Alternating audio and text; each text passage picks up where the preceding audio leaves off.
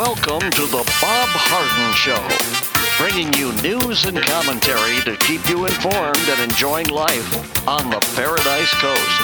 And now, here's your host, Bob Harden. Good morning. Thanks so much for joining us here on the show. It's brought to you in part by the good folks at Johnson's Air Conditioning.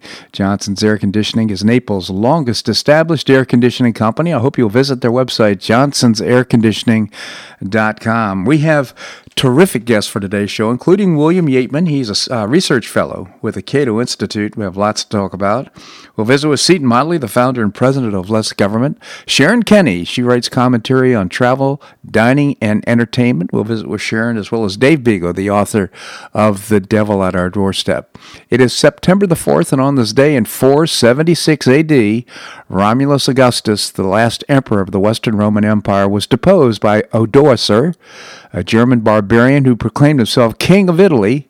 Odoacer was a mercenary leader in the Roman imperial army. When he launched his mutiny against the young emperor at Piacenza, he defeated Roman General Orestes, the emperor's powerful father, and then took Ravenna, the capital of the Western Empire since 402. Although Roman rule continued in the east, the crowning of Odoacer marked the end of the original Roman Empire, which centered in Italy. 1,000-year rule for the Roman Empire. And, there's those who don't learn from history are doomed to repeat it. That, according to George Santayana.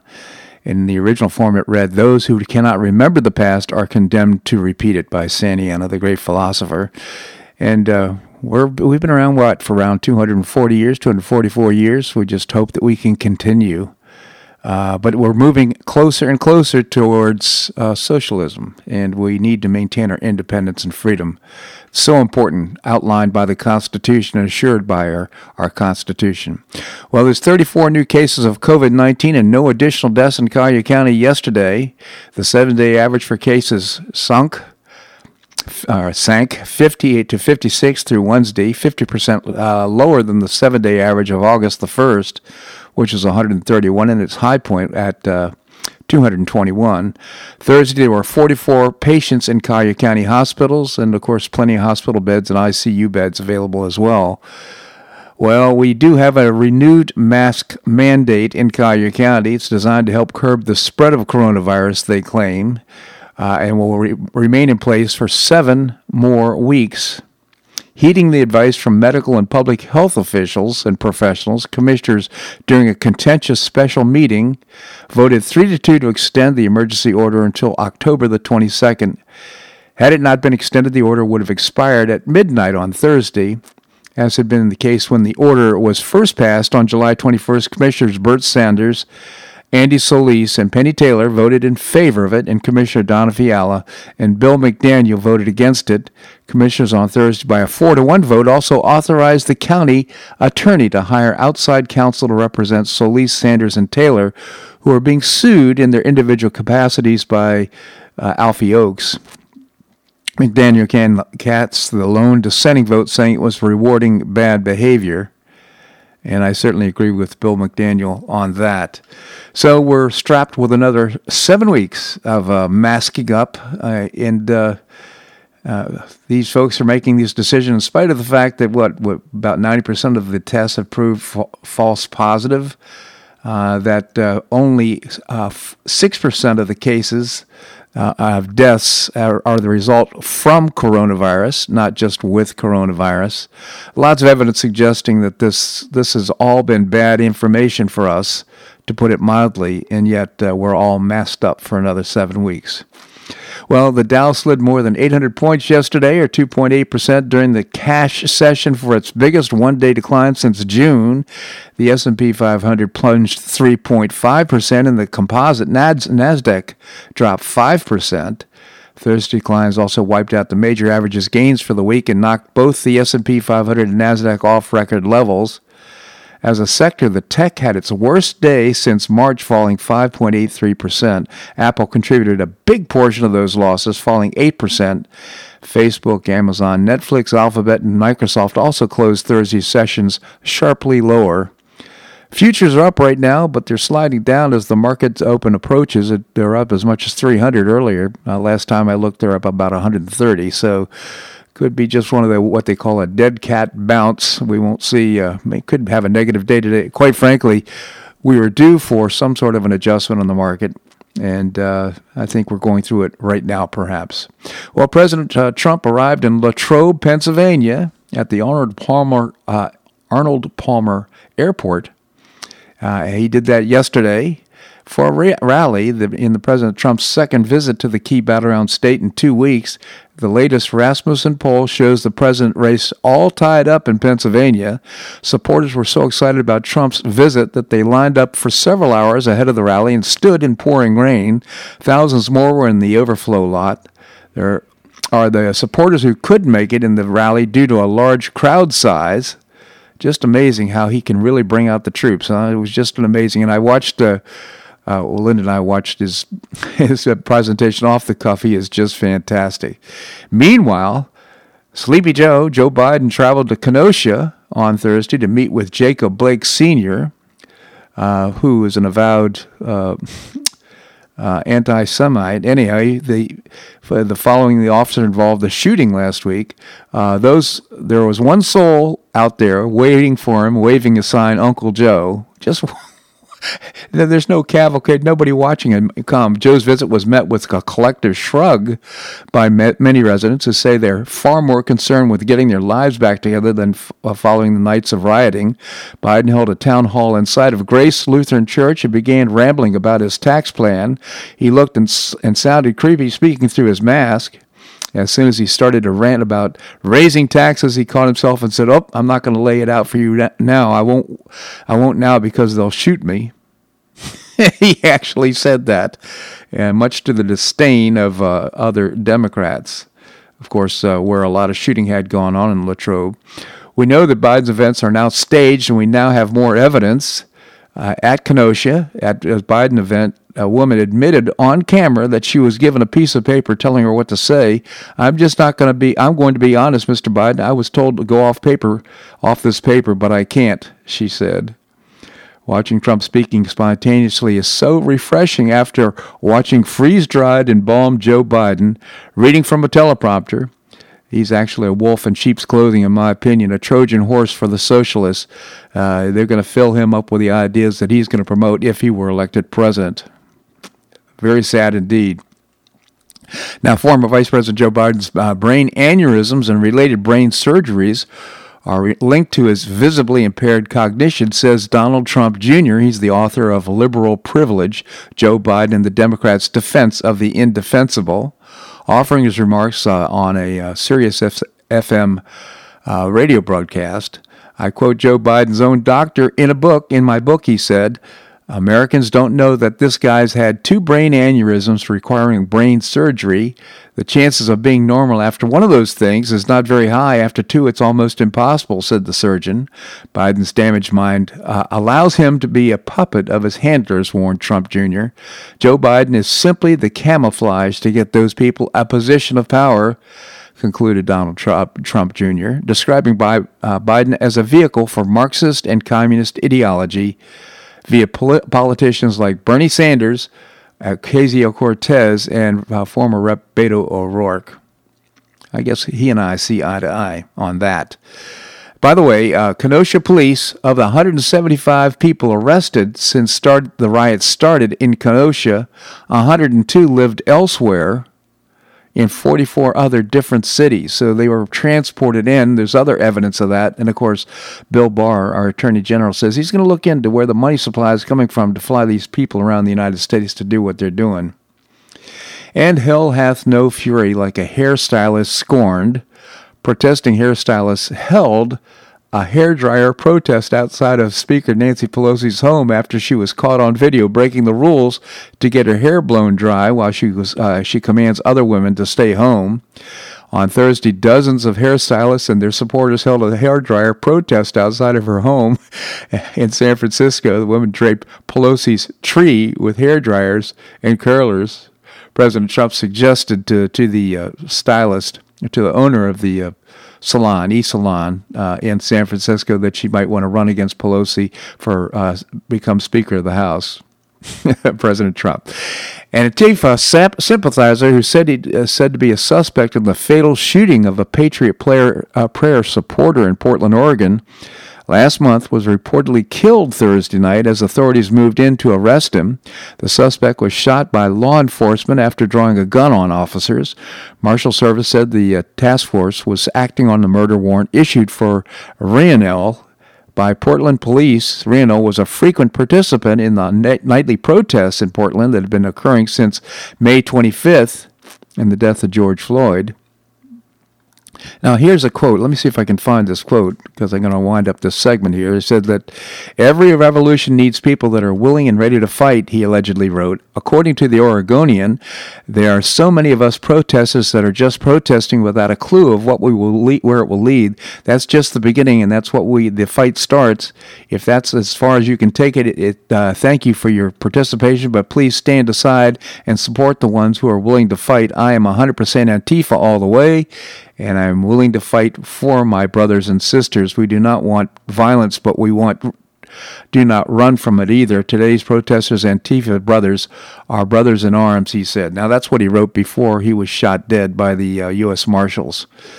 That kind of thinking, of course, it's criminal, and unfortunately they go to Portland because, again, this district attorney just won't enforce the laws there. And that's why they go there. If you enforce the laws, guess what? They'll go someplace else, like Philadelphia. This segment of the show brought to you by the good folks at Johnson's Air Conditioning, Naples' longest established air conditioning company. Visit johnsonsairconditioning.com. Coming up, we're going to visit with William Yeatman. He's a research fellow at the Cato Institute. That and more right here on The Bob Harden Show on the Bob Harden Broadcasting Network.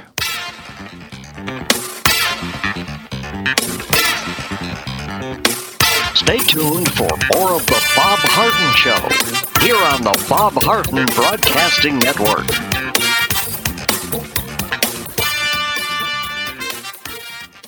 I'm Bob Harden, the host of The Bob Harden Show. One of my favorites for breakfast or lunch is Lulabee's Diner, providing great service, fabulous food, and a rockin' good time. Lulabee's Diner is a throwback to the 60s, complete with great music and a fabulous 60s decor. What I like best is a blend of great food, great value, and terrific service. Most of the friendly waitstaff has been part of Lulabee's for years. I enjoy the great choices for breakfast and lunch, and you'll find the menu has everything and anything to satisfy your taste. Lulabee's offers catering, party platters, lunch boxes, and more. Lulabee's Diner will quickly become one of your favorites for breakfast or lunch. No reservations are needed. Check out the website at lulabees.com and stop by Lulabee's Diner, open from 8 a.m. until 2 p.m. 7 days a week. Lulabee's Diner in the Green Tree Shopping Center at the corner of Immokalee and Airport Pulling Roads. Stop by Lulabee's Diner for fabulous food and for a forever cool rockin' good time.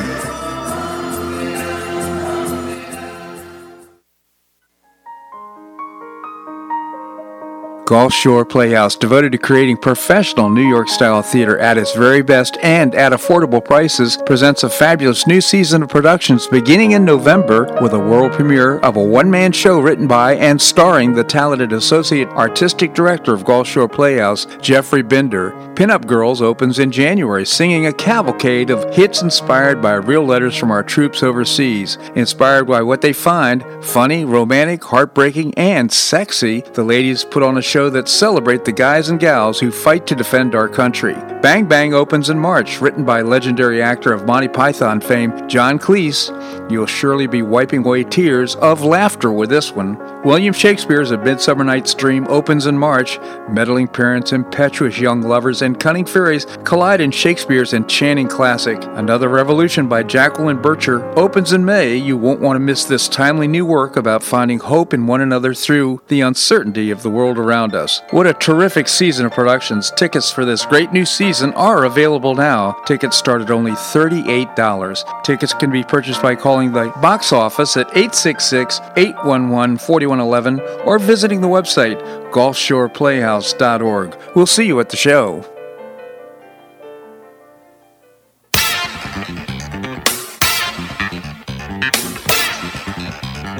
Welcome back to the Bob Harden Show. And now here's your host, Bob Harden. Thanks so much for joining us here on the show. It's brought to you in part by Gulf Shore Playhouse, bringing you professional New York-style theater at its very best. And you can get season tickets now by visiting the website gulfshoreplayhouse.org. Coming up, we're going to be visiting with Dave Beagle, the author of The Devil at Our Doorstep. Right now, we have with us William Yeatman. He is a research fellow at the Cato Institute. William, thank you so much for joining us. Thank you so much for having me, Bob. Always a pleasure. Tell us about the Cato Institute. You bet. We're a think tank here in Washington, D.C., and we're dedicated to advancing the ideals of a free society at every level of government. Cato.org is the website, cato.org. Now, William, you are living in Washington, D.C. Can you give us a little first-hand update on what's happening with regard to tearing down the Washington Monument and all the things that are going on, the riots and so forth? Yeah, it's unfortunate. I mean, this is, alas, we started talking about unruly behavior last Friday, and we're still talking about it this Friday. And, yeah. As a denizen of the city, I was talking to my wife about it last night. It's scary. You read about people getting shot in other cities. Not just, I also, by no means am I condoning undue use of police force, and I'm talking specifically about protesters shooting other protesters. Right. So it gives me an uneasy feeling. So I'm not pleased that it's occurring, and I do hope it stops soon. So some people that dismiss it suggest it's not happening in my neighborhood, but it could. So we all should be concerned about this. The law and order, the protection of property and person. That's the number one role of government, is to protect us and from internal and external predators. So the number one thing we should expect, and hopefully we'll get it under control. It seems that. I guess there was a commission there in Washington, D.C. that was suggested that they need to get rid of the Washington Monument, the Lincoln Memorial, and the Jefferson Memorial. Any comments on that?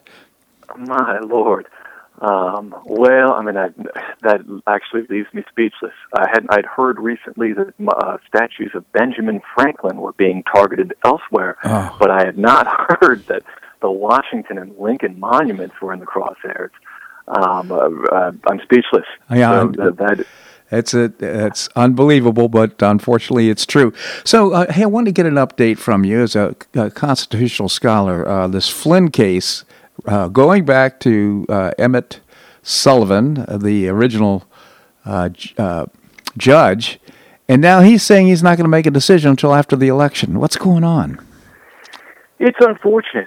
We've been talking about the Flynn case for many, many months. The latest twists and turns were that the full court basically sent the case back to Judge Emmett Sullivan. Mm-hmm. This proceeding having occurred and having had the 3-judge panel of the D.C. Circuit, which again this week was overturned, but having had them effectively tell the judge that enough is enough, you would think he might be chastised and he might see the writing on the wall and proceed with due speed. But alas, that's the second outrage this week in the Flynn case, was that Sullivan released his scheduling order and said that in 21 days, from Wednesday I think it was, he will accept ideas for scheduling from both parties. And the clear indication of this move that he's going to slow walk the case. And that presents this ultra troubling prospect whereby Flynn, and we've discussed many times how he got railroaded during Obama's lame duck session, how he could be subject to this prosecution so flawed, then have it hang over his head for 4 years, and then potentially, were Biden to win and to decide to re-sick the federal dogs on him, the federal dogs of prosecution, he could go through all this all over again, which of course raises serious due process concerns, but it's just troubling, and it amazes me it doesn't engender more outrage regardless of one's politics. This is an American, and one actually who served our country, but he's being really put through the ringer, and it's outrageous. I agree. And William, you brought up an interesting point that if in fact Biden wins, perhaps that is one of the objectives, is for get a new attorney general who will perhaps take up the case again. I hadn't even thought about that. I'm wondering, is he still under the gag order? He's not able to speak to media, or has that been now resolved and dropped? I can't speak to that. I don't know. However, I would imagine that he would his counsel would recommend to him that he not speak during the pendency of the case. I mean, even if there weren't a gag order, there would probably be a natural incentive for him to keep his mouth shut. That makes sense. And how about, can this go to the Supreme Court? Well, it's a very open question. It's never been done before. Again, Judge Sullivan effectively lost the first time around before the D.C. Circuit Court of Appeals, before that three-judge panel. Whether or not the judge had the right to appeal that to the full D.C. Circuit, whether or not he's a quote-unquote party to the case under the law, that's an interesting question. So it is possible that Sidney Powell, Michael Flynn's very capable counsel, could pursue that question to the Supreme Court. I was actually reading for that yesterday and this morning. I couldn't find any indications that she's tipped her hand. I mean, the decision was very recent, and she would have a minimum amount of time, likely 30-odd days, to pursue such a course. But that it's an interesting question because of that legal issue, whether or not Sullivan could have appealed or could have participated as a party in the case. And it does potentially leave that avenue open of going to the Supreme Court. Interesting. Well, before I let you go, I do want to get your thoughts on it. Fortunately, the president stepped up and gave eviction relief to renters, to a group of people who, quite frankly, could find themselves homeless because of this pandemic and what's occurred. But the question I have is, does he have the power to do that? Almost assuredly not. This is, it was a delegation or a statute that empowered the Center for Disease Control to prevent the interstate transmission of diseases. That was the very tenuous foundation for this nationwide economic order of barring evictions. I'll say this, were it to be challenged, and it almost assuredly would, I doubt the president would prevail. However, Congress also deserves some of the blame here. Sure. This is another example of one of these loose-end delegations, transfers of power that Congress has made over the last 100 years to the president. And it's frankly not uncommon for presidents to try to leverage these ambiguous and open-ended transfers of powers to achieve these sorts of results. So it is a presidential overreach, but however, it was abetted by Congress. Yeah, and you kind of wonder who might challenge this, and I can't imagine anybody in the Democrat Party wanted to challenge him on this because it would leave egg on their face. I guess those that would have standing would be landlords, perhaps, or a group of landlords. So, but the important thing here is that one of the reasons we have this this division of power, balance of power in our Constitution, we need it because we see how hungry people are for power. It's one of the obstructions to getting things done, even good things getting done. So we need to hold on and make sure that we're staying with the Constitution. Hear, hear. All right. William Yeatman, again, constitutional scholar, and at the Cato Institute, cato.org is the website. William, I always appreciate your commentary here in the show. Thanks so much for joining us. Thank you so much for having me, Bob. My pleasure indeed. All right, coming up, we're going to visit with Seton Motley, the founder and president of Less Government. We're going to do that and more right here on The Bob Harden Show on the Bob Harden Broadcasting Network.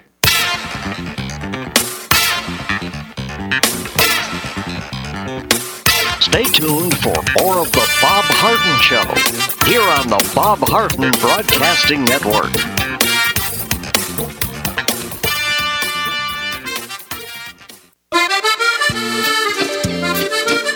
Blue Provence Restaurant is a favorite dining destination for many Neapolitans, including Linda and myself. Blue Provence, located in a historic building in the heart of Old Naples at Creighton Cove, offers a mix of French bistro cooking with bold, fresh Floridian flavors.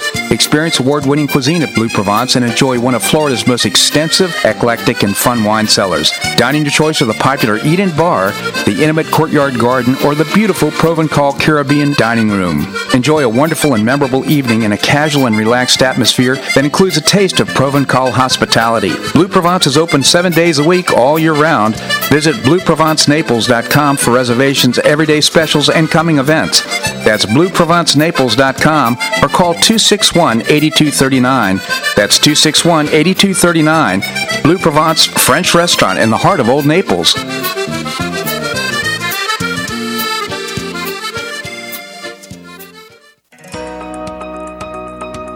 Do you have an extra auto you'd like to donate to charity? Maximize your tax deduction, support your favorite charity, and help a local child in need by calling Naples Auto Donation Center. Naples Auto Donation Center is a not-for-profit licensed car dealer. Just call NADC at 692-9840 and they'll take it from there. You get a properly documented tax deduction for whatever the vehicle actually sells for. Your designated beneficiary charity gets half the profit after fix-up costs, and the net revenue generated by NADC goes to Friends of Foster Children to provide tutoring and other enrichment activities for foster children the government doesn't provide. And NADC is also one of the few places in Collier County that sells inexpensive cars that actually run to folks who would otherwise not be able to afford one. It's a real win-win. Call Naples Auto Donation Center at 692-9840 or visit the website nadckids.com. You'll be glad you did.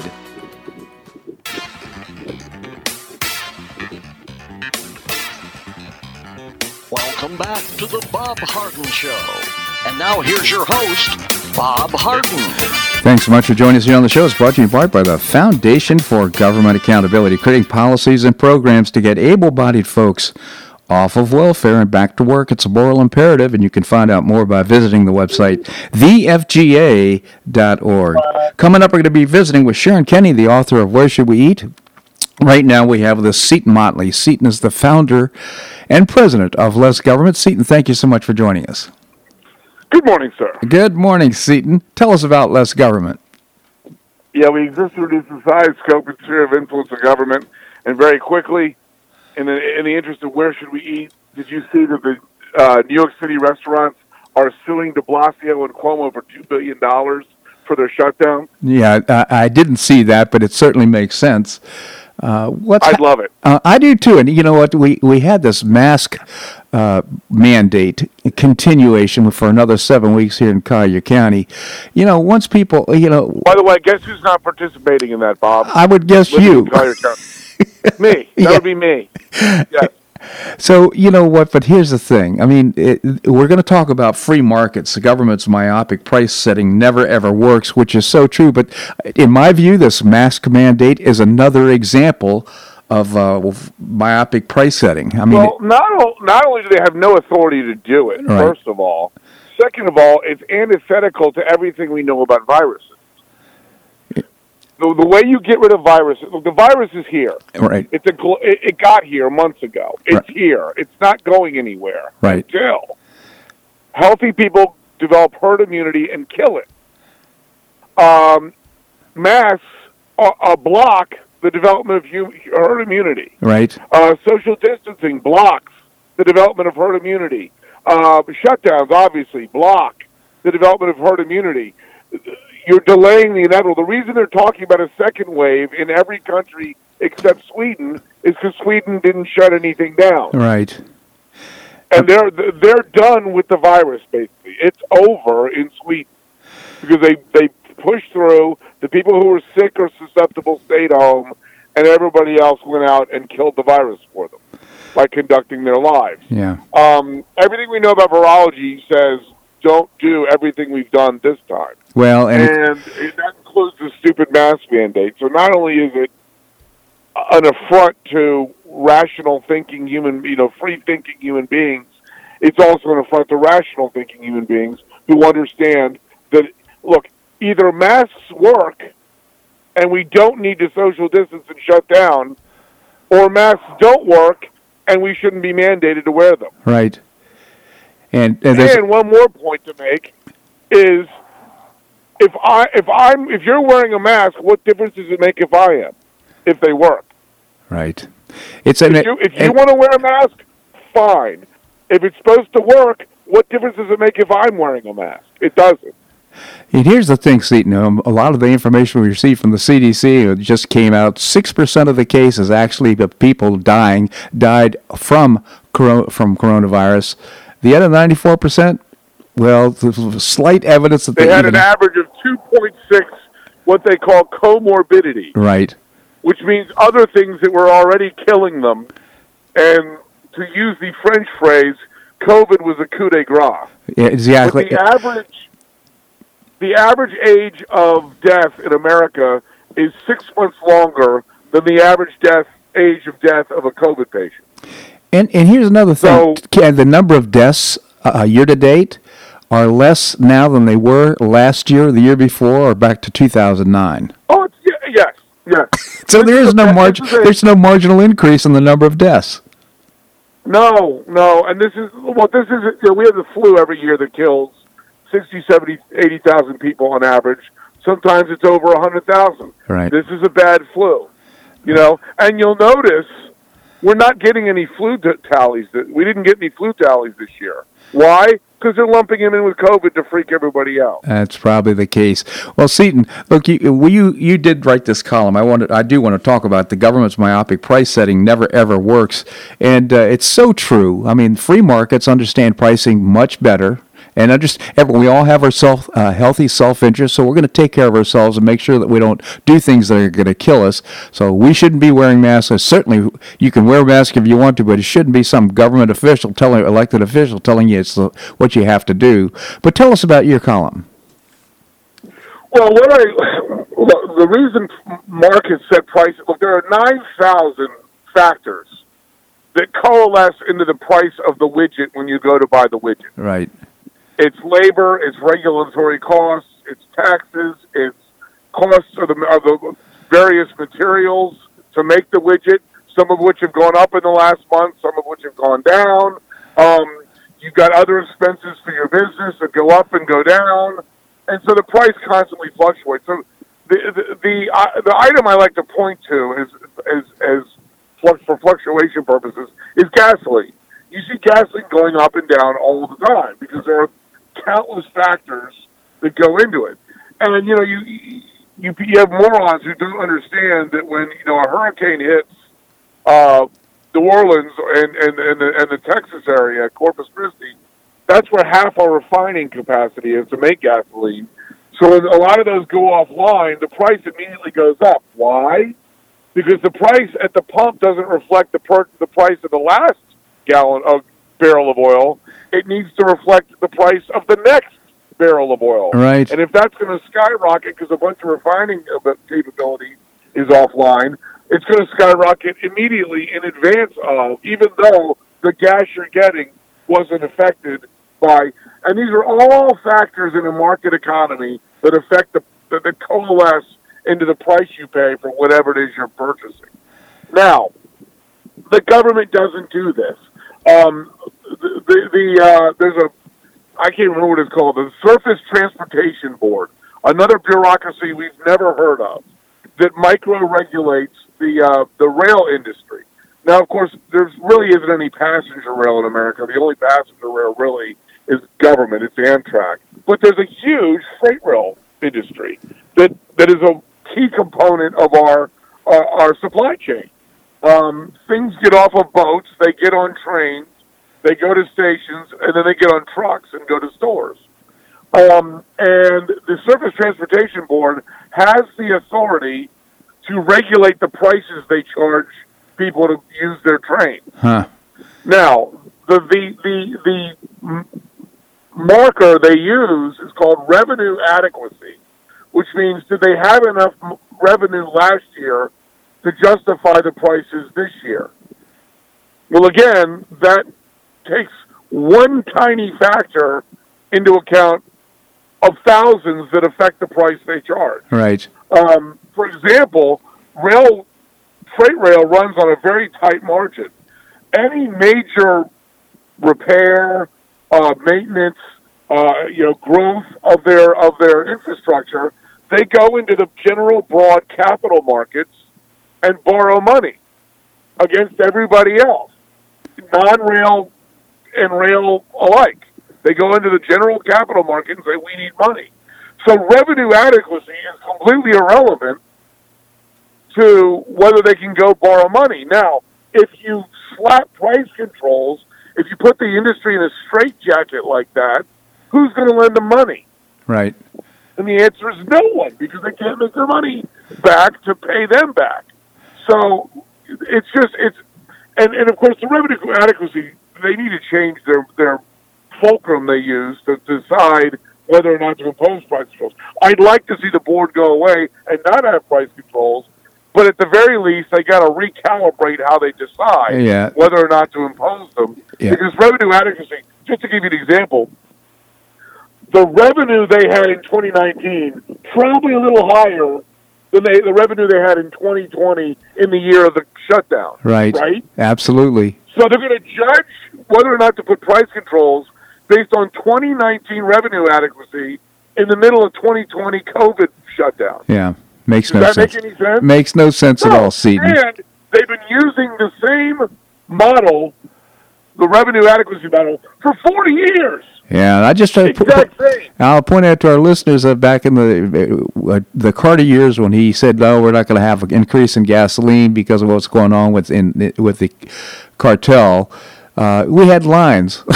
People couldn't get gas. Oh my God, it was awful. You sit in line for 8 hours, and then you could only get like half a day. Yeah, it was unbelievable. Hey, Seaton, I always appreciate your commentary here in the show.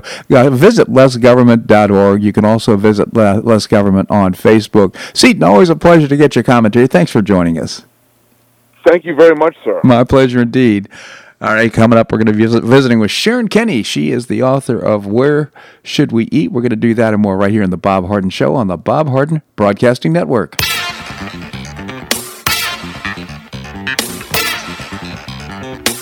Stay tuned for more of the Bob Harden Show here on the Bob Harden Broadcasting Network.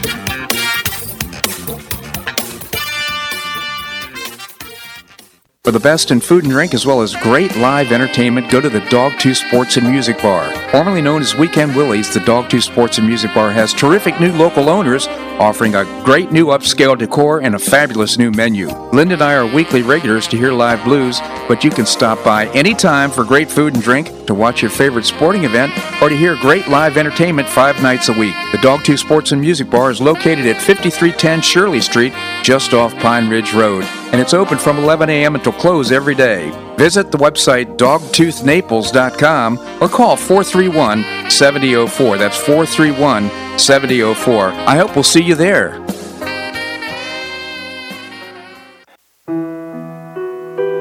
Did you know St. Matthew's House operates the only emergency homeless shelters in Collier County? St. Matthew's House provided more than 500,000 hot meals to those in need last year, and since 2010, 527 men and women have graduated from the St. Matthew's House Justin's Place Addiction Recovery Program. For over 30 years, St. Matthew's House has provided innovative solutions to fight homelessness, hunger, substance abuse, and poverty in Southwest Florida. And you can help St. Matthew's House in this life-transforming work by patronizing the St. Matthew's House thrift stores, Cafe M25, car wash and detailing center, and award-winning catering operations. For more information, visit stmatthewshouse.org. That's stmatthewshouse.org. St. Matthew's House is a 501c3 not-for-profit organization and does not solicit government funding.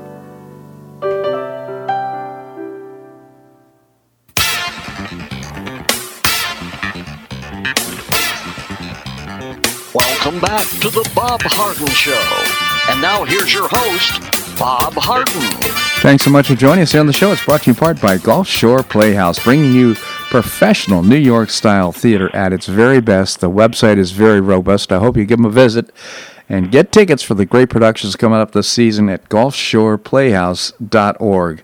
Coming up, we're going to visit with Dave Bego, the author of The Devil at Our Doorstep.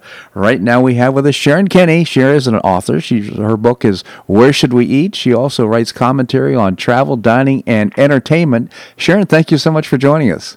Good morning, Bob. Good morning, Sharon. So a lot of activity in restaurant closings and openings here on the Paradise Coast. Any thoughts? Well, we've got a lot of activity, openings and closings and everything, and it's interesting to see, fall's coming, and we're starting to enter that season when we have all these events coming up. Yeah. A season's starting, and so we're hearing some announcements that are some good, some bad. So, I spend a lot of time on the other coast as well. Miami-Dade has announced, as of August 31st, they are now allowing indoor seating in their restaurants. Thank goodness. Which is a huge boost for their restaurants. Up in Miami-Dade was the final area, the final county in the entire state that was not allowing indoor seating. The restaurants could only have outdoor seating up until just, 3 days ago. Isn't that amazing? And Huge Sharon, issue. can you imagine restaurateurs, people, first of all, do you want to go to a restaurant in this heat? And with the I just want possibility to go to a restaurant. yeah, violent weather and all kinds of things going on. So that's It's a been a huge burden. yeah. So they're probably going to have the 50% rule. Yes, Yeah. 50%.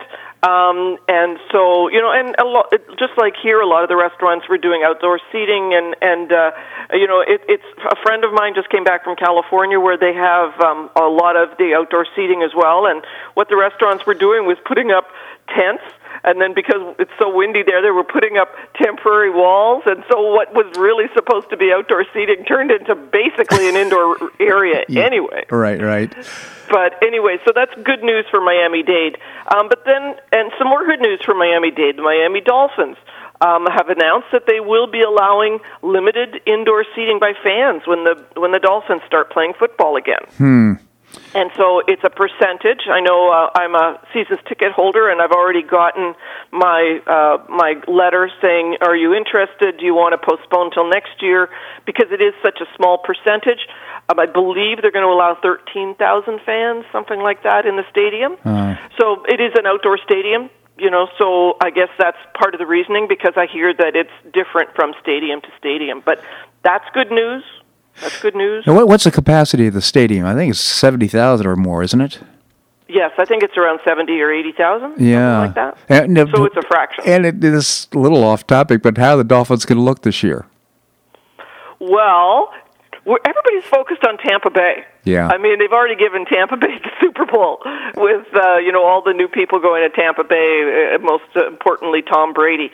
So I think that Miami's going to do okay. I don't think it's going to be a blowout season by any means. We're just happy to have any kind of live sports. I've been so thrilled to be able to watch the NBA playoffs and in the bubble, and they've been just fabulous. And our Miami Heat are doing amazing. They have the 6-0 record. Every game in the bubble and the playoffs, Miami has won. Yeah. Amazing. Just to comment on that, I'm so turned off by all this woke business of the NBA and these professional teams. It's just dampened my enthusiasm. I used to watch every minute, for example, of the Celtics games. I haven't watched a minute of the Celtics games this year just because I just so turned off. Listen, these are the finest athletes in the world. Now, we want to tune in as a distraction to watch these people. We don't want to be preached to by these folks. So anyhow, thanks for letting me get that off my chest. Well, you wouldn't have wanted to watch the Celtics game last night anyway. They lost. Yeah, that's what I understand. They didn't play very well. Yeah, buzzer beater there at the end. But anyhow.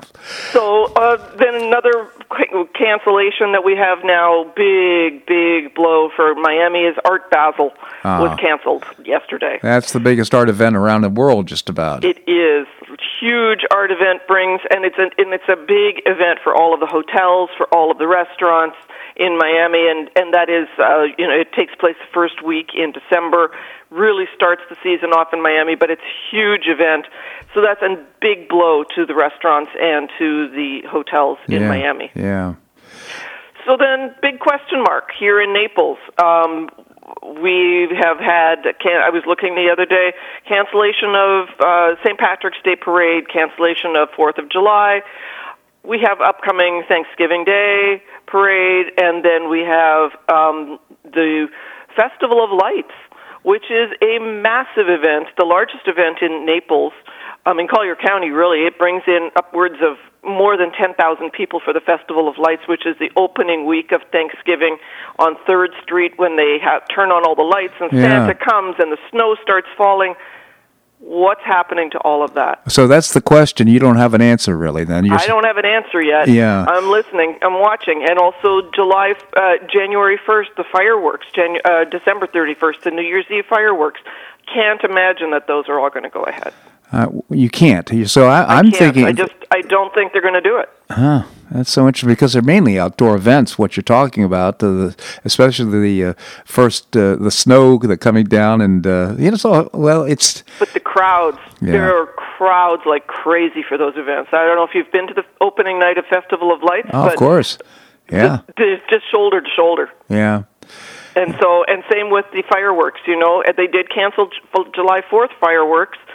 But as far as I know, I have not heard what they've decided to do. It's just things could change so dramatically by December 31st. But well, they Sharon, have to make those decisions soon. Yeah, in my view, again, along with my previous guest, I agree that we have this pandemic, which is a virus, but I think it's been way overblown. And what is more contagious and more deadly, in my opinion, is the pandemic of fear that accompanies it. No question. Yes, absolutely. So, Absolutely. So all this stuff that we're doing and reacting is, in my opinion, a way overreaction, and we have to get our lives back to normal sooner than later, in my opinion.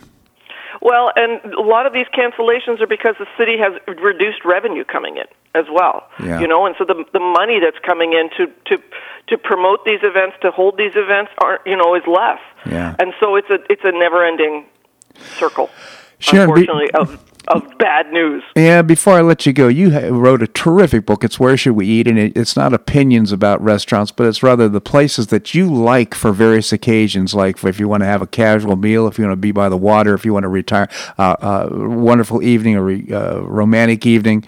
And you outline that your favorite places here on the Paradise Coast. Do you have a new edition coming out? Well, we need to have everything settled down, Bob. Oh, good point. Because as soon as I've written 4 of those books, every time, by the time the book came out, there was always one restaurant at least that had closed. Yeah. And so you need to have all these to settle down, see where we come out. I think in Naples, of course, we'll be coming out great as always. Mm-hmm. But there's going to be a lot of changes. Yeah. Sharon Kennedy, again, author of Where Should We Eat? Sharon, I always appreciate your commentary. Very informative. Thank you so much for joining us. Great to talk to you always, Bob. Thank you so much. All right, coming up, we're going to visit with Dave Bego. He's out in Colorado.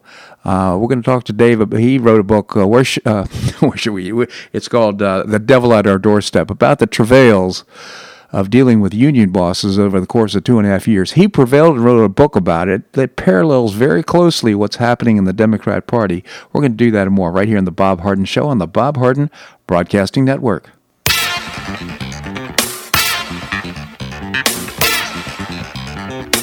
Stay tuned for more of The Bob Harden Show here on the Bob Harden Broadcasting Network.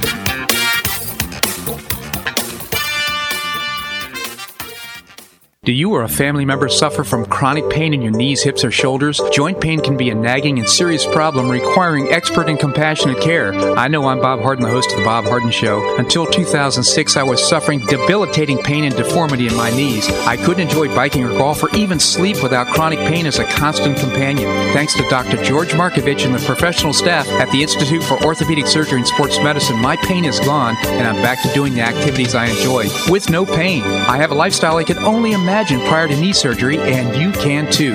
Call the Institute for Orthopedic Surgery and Sports Medicine. They will thoroughly evaluate your condition, provide personalized, state-of-the-art treatment, and help you relieve your pain and get back to your active lifestyle. At the Institute for Orthopedic Surgery and Sports Medicine, your care will be professionally managed through every phase of your recovery. For an initial consultation, call the Institute for Orthopedic Surgery and Sports Medicine, located off Tamiami Trail in Bonita Springs, at 482-5399. That's 482-5399. With all the threats to faith, family, and freedom, Christian Television Network, the Faith Center Fort Myers, and Florida Pastors Network invite you to Healing Our Nation Tuesday, September 22nd at 7 o'clock p.m. for a free panel discussion on engaging and impacting culture with a biblical worldview. Distinguished national guest Bishop E.W. Jackson, founder of Stand Foundation, staying true to America's national destiny. John Stenberger, founder of Florida Family Policy Council and Called to Vote, along with historian and best-selling author Dr. William Federer, want to equip you to effectively respond to the moral and social issues impacting our community. Join us live on television September 22nd at 7 o'clock p.m. on CTN Southwest Florida, or live streaming at ctntelevision.com, or in person at the Faith Center. Details, ctntelevision.com. That's ctntelevision.com. Or call 239-543-7200.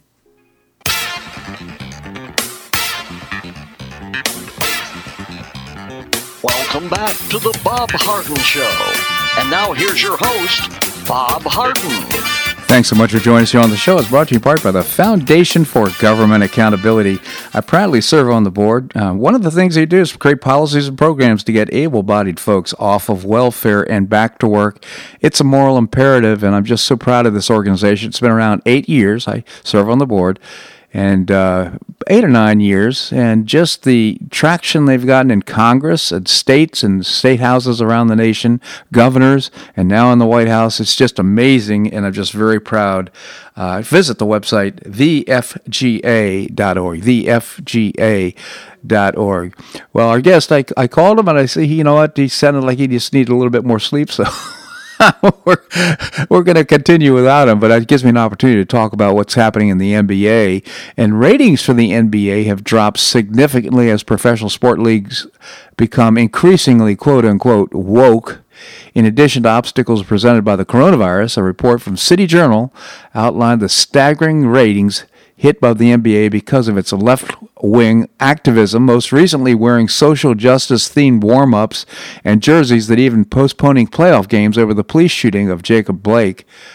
And it's just amazing. Jacob Blake was a criminal, for crying out loud. He's had a warrant out for his arrest, and now these people are saying, no, we're not going to play basketball as a result. Anyhow, Americans have been falling progressively out of love with the NBA, and that includes me.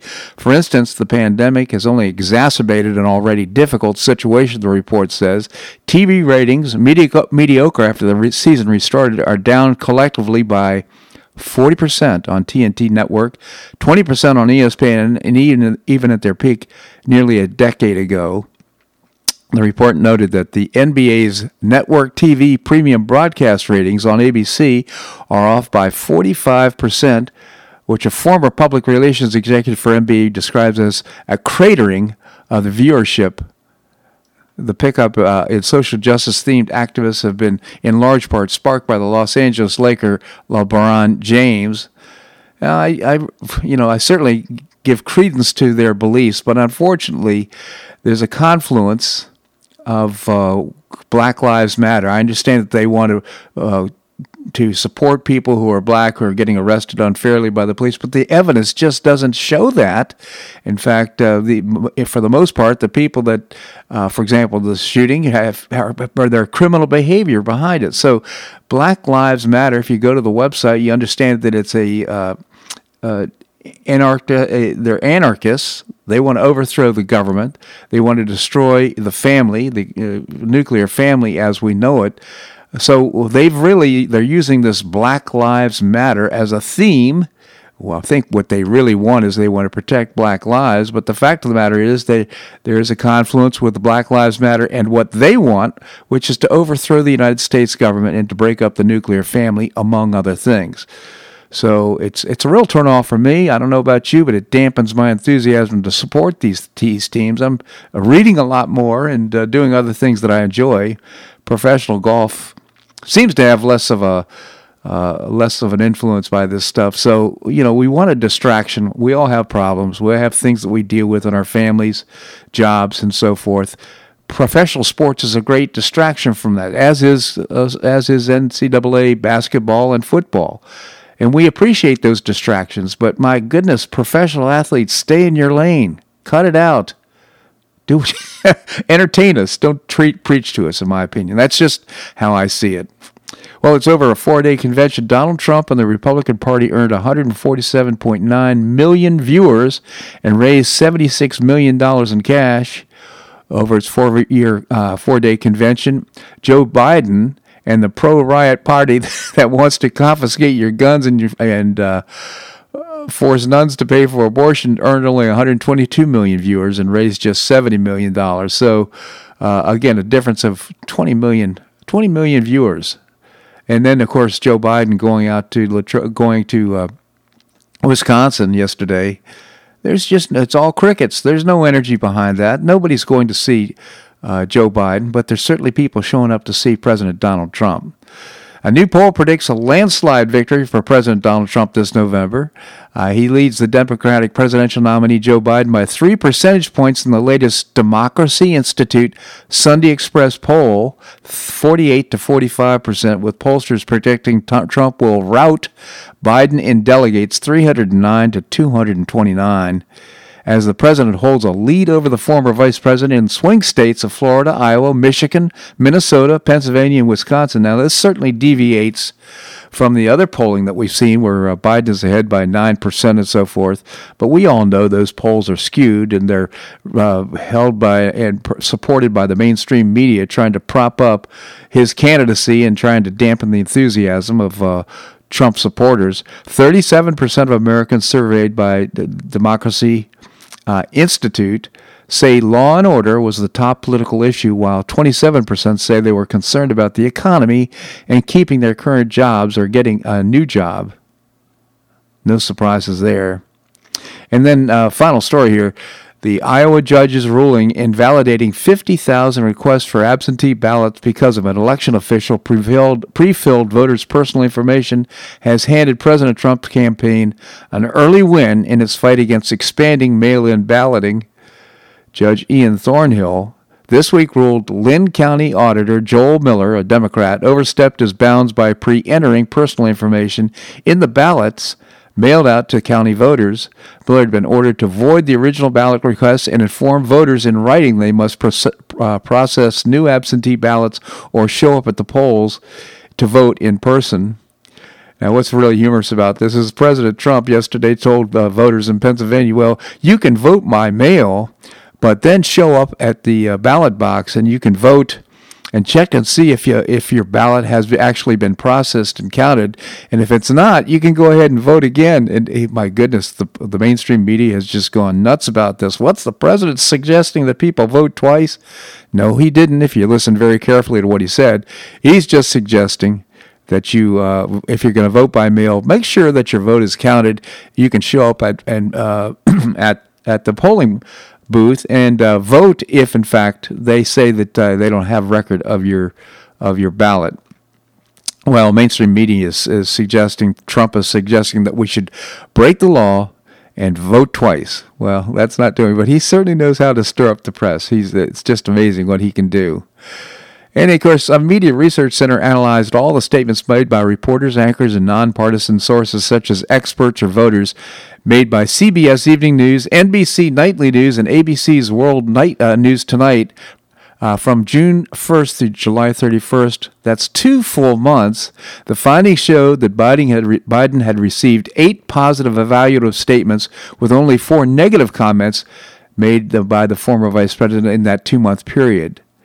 CBS Evening News, Nightly News on NBC, and ABC's World Night News Tonight made a whopping 634 negative evaluative statements about Trump over the same period of time. That, according to the study, the evening newscast made 34 positive statements about the president over the same period. Can you imagine that? So you wonder why the president is always tweeting and why he's calling them fake news at his rallies. Well, the reason is obvious here. It's because they are fake news, and the president is right to call them out on that. It's been so obvious in previous elections, and quite frankly, what he's doing is making an impact. I encourage him, don't stop doing what you're doing. Keep on doing it, because it's a direct link, obviously, to his voters. 83 million folks follow him on Twitter, but of course now Twitter and some of these Facebook and some of these other sites are now trying to limit conservative talk and influence on their media sites. It's very unfortunate. Well, that's a wrap here on today's show. I hope you enjoyed it. I certainly did. On Monday, we're going to visit with Mark Schulman. He's the founder and publisher of HistoryCentral.com. Mark is always my liberal guest on the show, and we'll talk about current global events. It's always interesting to talk with Mark. There's always a little tension in the conversation, but it's healthy. Unfortunately, we've lost the ability to have a dialogue with people with whom we disagree. Well, I respect him tremendously, and always enjoy my conversations with him, although, for the most part, in some cases, I just don't agree with him. We're going to visit with Larry Reed. He is the President Emeritus of the Foundation for Economic Education. We'll also visit with Jim McTagg. Jim is an author of a couple of books. He's a former Barron's Washington Bureau Chief. He's author of Follow the Leader and Shake the Money Tree. So I always look forward to my conversations with Jim as well. I hope you make it, and by the way, we're going to do this show on Labor Day, so I hope you will tune in and listen. I hope you make it a great day and safe and healthy weekend on the Paradise Coast. Namaste.